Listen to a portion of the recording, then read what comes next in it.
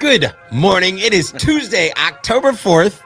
Your guy Kyle's leading it off. We're one day away from the conference season to end all conference seasons, and we're hanging out with our friend Steve Greenfield. Everywhere I go, the people really want to know who I is and who I be. That's a good way to put it. The conference season to end all conference seasons, because you know what? We're gonna rope NADA into that, even though that's the season, right? Even though it's in like next year in January. It really is. Well, here's what's crazy is right now, starting tomorrow, Wednesday the 5th, NAMAD starts on the 5th.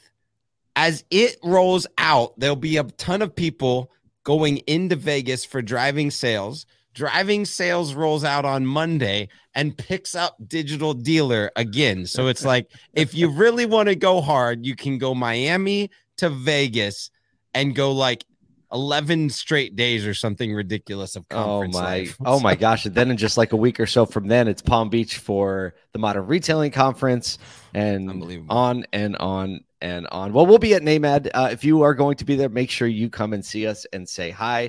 We're going to be leading a paddle with Alex Vetter and Perry Watson and Alex Flores, and it's just going to be a great time. NAMAD knows how to put on an event, so I'm looking forward. It's wheels up super early tomorrow morning for you and I. Yeah. No, I'm excited. My wife was like, "This is a long flight for you," because typically we're like, the regular East Coast. You're so spoiled, and I'm You're so spoiled from Nashville. You're like right in the center of the East Coast, direct flights everywhere. Great. Kyle's like, I don't know. Good. I'm in Syracuse, so I'm always like, well, I think I could get there this way. Kyle's like, I can leave at 8, 9, 9:30, 10:15, right? Yes, exactly. I'm also excited because we're going to get to see my good buddy Duran Cage is going to be there. And just so everyone knows, that's a great mini segue. I won't even play the button, but it's a mini segue to today.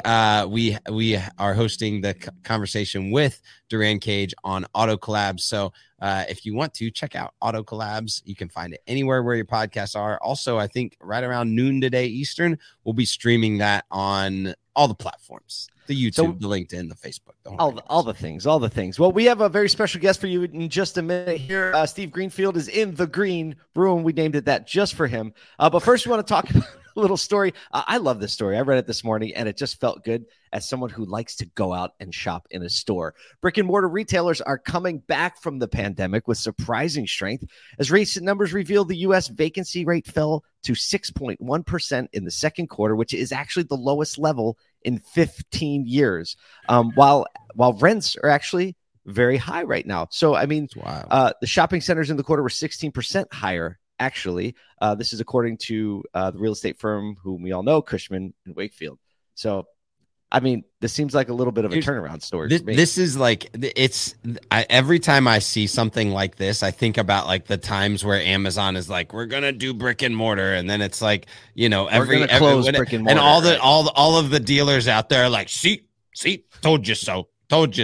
Which is perfect. But yeah, I was saying that too. You know what's interesting? We had Jeff Glansman at a SoduCon a few weeks ago, and he was telling me about some of the research that he's doing around Gen Z actually preferring the brick and mortar retail experience. And I think that it's interesting, as like the prevailing new generation into retail goes, so a lot of the rest of, actually I was talking to Chris, our writer, yesterday, was saying like, millennials are kind of getting out of the, like, everyone thinks like millennials, and it's going into this Gen Y, Gen Z, and that's kind of the prevailing retail mindset. And so if that generation is headed back to the brick and mortar, it makes sense that like the entire retail generation right now is saying that's a good thing. And I think retailers are saying, hey, we're going to press in, recognize that this might be a trend, and go and fill those shops again.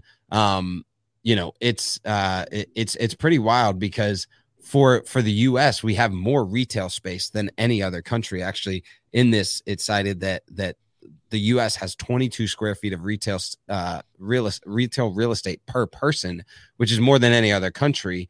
And double the per capita square footage of France and the UK, and nearly 8 times China's rates. So, I think recognizing that this is a reality, that this push is happening, and that other retailers are trying to make quality brick and mortar spaces is something that we can think about as auto retailers saying, okay, if everyone's pressing back in, what are they doing with those retail spaces? Not just, oh, they're back, and so our retail space is going to be great, but there's probably some interesting things. I haven't really looked into that on what retailers are actually doing with the space. I mean, so there was a big retail space glut, and the last 10, 15 years, the digital revolution happened. Lots of businesses got shuttered. Retail space construction came to a very, very almost halt, actually, which is why it seems like we're reaching this new equilibrium where it allows us to kind of hit the reset button. And like you said, imagine what is the need of the new retail space. It is probably something, the new retail space definitely makes consideration for the click and mortar model, right? A lot more pickup windows, a lot more like curbside drop-off space, maybe a lot more even like in-store ordering, maybe for things that aren't in stores. I haven't seen that yet, but you think of how this applies to dealers. I like your point about Gen Z. Like, finally, millennials are going to have a kids these days moment. And that's when they're going to remember. That's when they're going to realize it's over. See, I was born in 79, so right on the border between Gen X and Gen Y. I benchmark as a Gen Xer. And like, I have to say, like, I don't know if it's because I have like Gen Z kids, but I definitely think in similar ways as like some of these Gen Z mindsets. And one of them is like liking to go out to the store. Well, it kind of blew my mind as we were gearing up, like, again, back to AsotaCon, as we are gearing up for that. Miles is on a call with a few of us. He works for us and is also your son. And he's 16. And he's 16. So in that kind of generation. And he says, hey, Dad, can we stop by the Nike store to grab a pair of shoes before the conference? Not like, can I jump on Amazon to check out the new, and you know what? On the way home, interesting move. Well, on the way home too, he's like, can we go by, what's that? Micro Center, which is like, I don't know, it's like a Best Buy for people that build their own computers and stuff. But he wanted to go into the store. All the stuff is available online. When we walked in, he knew about all the stuff.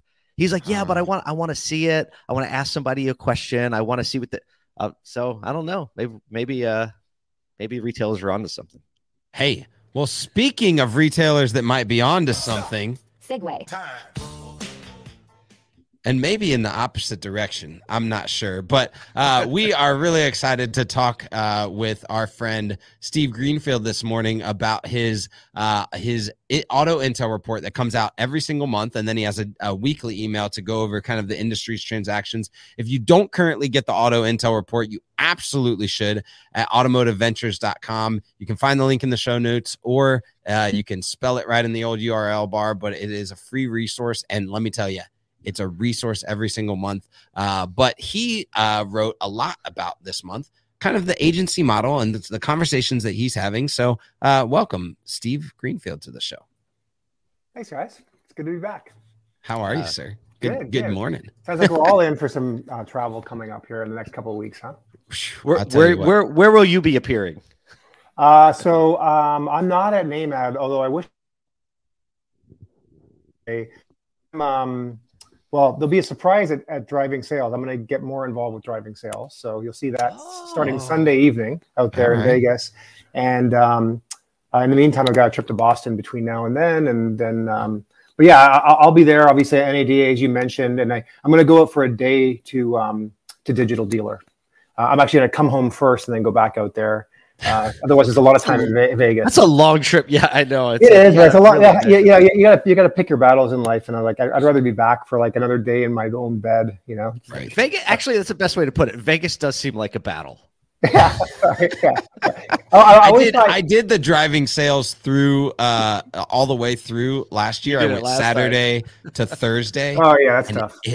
I was done. I was out by the end. My favorite thing is like taking a red eye home from Vegas, believe it or not, and just looking at the people that are on that plane. I mean, it's amazing to me to always juxtapose going to Vegas and watching the people, the energy, and then watching people like get on a red eye to go home, and it's like they are done. Like, more people have sunglasses. More people have sunglasses on the plane on the flight home for sure. It's and people wearing their pajamas and stuff. And I'm like, ooh, yeah, it's rough. That's anyway. Great. I need to do that just for the people watching. We just start taking photos. Hey, this would be a new series for you guys to consider. Let's just like take video at Las Vegas airport only on red eyes. Oh my gosh. That would be, People- that would like be a whole It's like, YouTube it's like channel. people of All Walmart. day. It would be the same thing, right? It would be Yeah. like red People eyes of in Vegas, Vegas. red eyes. Yeah. when I returned from Vegas, right? There you go. Done. Yeah. That's Got so it. good. Well, hey, let's get into it because I'd really love, just to explore this together because over the last, especially 90 to 120 days, since Jim Farley kind of like shocked the world with a lot of his comments over the last few months, and that's really been leading a lot of the conversations when it comes to agency model, direct to consumer, how OEMs are going to interact with retailing and the franchise dealer. And so those conversations have bubbled into a lot of other manufacturers. A lot of CEOs and presidents have been kind of asked the question and put on the bubble there. But I actually mentioned to my wife this morning, I said, I think Steve Greenfield took what is my like term of the quarter, which is a measured approach to the agency model in this. So I'd kind of like to get like your overview feedback for those that maybe haven't read it yet on like, what your measured approach to what we're seeing on the horizon is right now as it pertains to OEMs looking at the potential of an agency model. Sure. Yeah. And working backwards, I mean, the summary would be, shame on any of us that aren't paying attention to what's going on, especially in these international markets. To see those as a precursor of how things might play out in the U.S. But then the flip side is, as I say, it's like we shouldn't be acting like the sky is falling here because luckily enough, we've got guys like Jim Farley who are signaling what other OEMs are thinking. And we can see that, and then we can have discussions around what's prudent and what makes sense, right? So I guess, and then just taking a step back from that, I would say there isn't an OEM out there, and I think I'm fair to generalize, who isn't looking at the current situation and saying, wow, this is good. I mean, dealers are definitely saying this is good. When you can sell every car at MSRP and you don't have to stock inventory and you can back off of marketing costs and, sell more cars with fewer people, that's all really good. Less costs, equal to more revenue and much more profitability, both on the front and back end of the car. But the OEMs are observing this too and saying, oh, this is pretty interesting experiment, right? It's like, so if we kind of artificially limit supply, what happens to the whole supply chain? Well, the manufacturer makes more money. The dealer makes more money, and consumers aren't really pushing back. They're saying, okay, I can accept the fact that I have to wait for a car now. And, while the OEMs don't really want the dealers to be charging more than MSRP, we are hearing more from OEMs that, hey, look, in the future, every car will be sold at MSRP and there won't be any negotiation. So you can't really blame the manufacturers. And then, the other thing that I think I mentioned in the article this month is like, obviously, the manufacturers are looking at Tesla, taking market share. Now that they are profitable, looking at their economics and saying, oh, they've got consultants chirping in their ears saying, you can save between like 4% to 8% if you go direct. So the manufacturers, obviously, in the US say, well, we can push harder into something that's more like an agency model and redefine what the franchise dealer's role is in markets like Australia and South Africa and Europe. They can't do that here because of the franchise laws and how they protect the dealers. But they're trying to figure that out and push. And as you said, I mean, even the news we saw 2 weeks ago from Farley about how they're going to have the dealers by the end of October self-elect into one of three buckets. Right. It's either dealers that are only going to sell ICE for the next 2 years. They're going to sell EVs, but kind of like have a foot on each side of the line because those dealers are only going to be able to sell up to 35 EVs a year, 25, two a month. And then you've got, the dealers that are like saying, no, I'm going to make the financial commitment to be all in and be able to sell both. But we'll see where the dust settles. It'll be very interesting to see out of like 3,100 dealers, here we are, 26. What the percentages are. What the percentages are. Yeah. And, it's funny. I was visiting a group 2 weeks ago, right at the end of the Friday, and three brothers, all of whom have Ford stores. And I was asking them, I said, this is interesting. So say each of you elect to go into one of these three buckets, and then you all decide, a year from now to sell your stores. What's the valuation for those three stores? Which one's worth more? Yeah. So you also think that, like, if you're playing a long game and you're in a rural area and you don't really believe there's going to be much of an appetite for EVs in your local market, you might go down one path. if you have no intent of selling. But if you are a dealer where like, if a good offer comes in the next like 2 years, I'd be willing to sell. You also have to like think, game theory, like chess, and say, well, maybe I just had better make the short-term pain to position my dealership to be most attractive if my intent is actually to sell it. Let me level set for a second, because I know some of our viewers might not understand the full dynamic of what we're talking about. So dealership model right now is where dealers get inventory from the OEM. They can price it how they want. They can sell it how they want within a pretty broad level of restrictions. The direct-to-consumer model is like Tesla, where the product is sold right from the manufacturer to the consumer with no one in the middle. The agency model is kind of Goldilocks. It is where the dealer stays in place but becomes an agent, earning, I guess, what would be similar to a commission for selling the vehicle. The OEM owns the inventory. They get it to the dealer when it's time to sell, or a little bit before, and give them some inventory. But the dealer doesn't finance the inventory. The dealer just basically gets a transactional amount of money for delivering the vehicle. I just wanted to level set that for just a second. One thing that you said in rural areas, we covered a story yesterday that all the OEMs, or the big three in Detroit, are leaning in on big truck diesel technology, saying that that is one of the most profitable sectors of their businesses. And that sector has also received exceptions from even California. And they said, what was it, Kyle? They said there more profits generated from heavy duty trucks than like Expedia. It was like some kind of crazy. Right? Oh, it was unbelievable. Right. More than Southwest Airlines, Marriott, and other Fortune 500 companies. So like just the truck segment alone is doing so that. From the rural, I thought of that because you talked about the rural dealer and the complexities there, or the decisions that make there. Okay, get back to what you're saying. I just wanted to kind of level set. No, that's great, Paul. Don't lose anybody. Let me riff off of what you're saying, because maybe I need to go build up this diagram, but I kind of like the way you put it, right? So think of this as a continuum, right? You can set the dial wherever you want.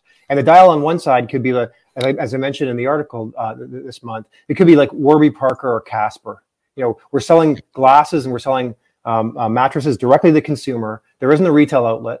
In their case, it's kind of interesting because both have like a hybrid retail outlet. But let's take, direct sales, no intermediary, et cetera. On the far left side would be current model. And like you said, in the middle, the agency model is somewhere in the middle. It's a little squishy, right? But it can be defined in Europe and Australia. How it's playing out is like literally like the dealers are having their franchise agreements replaced with an agent agreement, literally. And they're being told, hey, look, you're going to make some margin on the car sale, but you're not going to be responsible for holding inventory, to Paul's point, nor marketing costs any longer. The OEM, is going to have the relationship with the consumer. They're going to configure a car. They're going to order a car. When the car gets produced, it's going to be shipped to your dealership, and you're going to be the point of delivery. You are going to be responsible for servicing the car after sale, but it really does redefine. And then going forward, to your point, Paul, the dealer doesn't have the ability to mark it up or discount. All cars get sold at the same price nationally. There's no more price competition, and it's an interesting experiment to think through. But that reality that won't become reality here in the U.S. That it'll be more of a hybrid because of the state franchise laws. The dealers cannot terminate the franchise agreements with the dealers here in the U.S. and replace them with an agency agreement. So we see things like what Ford's doing. I mentioned what Volkswagen has announced with the new Scout brand. There will be new brands that emerge, and then they won't be constrained, if that's the right word, by the existing franchise agreements. They'll be able to redefine how they want to work with these dealer points.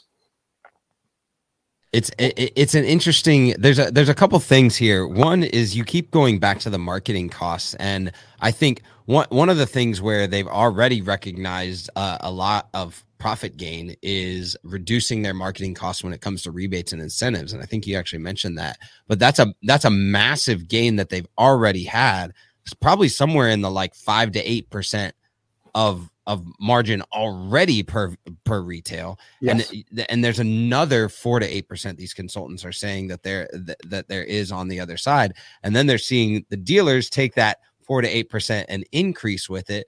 And this is what's interesting to me, like all vehicles sold at MSRP, but then they're setting the standard for that. And we're seeing companies like Tesla go from, $3,000 a markup to $12,000 in difference in MSRP. So, I think that one comment that I saw on a LinkedIn was like, hey, are they going to refund all of those losses that I took as a dealer over the years to get these vehicles across the line so that they could gain market share? When does market share get reduced, I guess, is the question, because of like lack of intention on a particular DMA or SOA, depending on what how the manufacturer looks at it.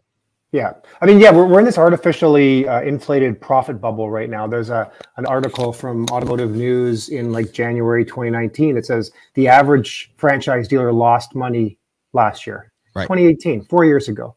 And if you look back, 10 years, 12 years, there were about 5 years there where a dealer lost money, to your point, Kyle, on their new car operations. Yep. This wasn't very long ago. I remember articles, in the mainstream press around, dealers that were selling Hondas, and for every Honda, they lost money.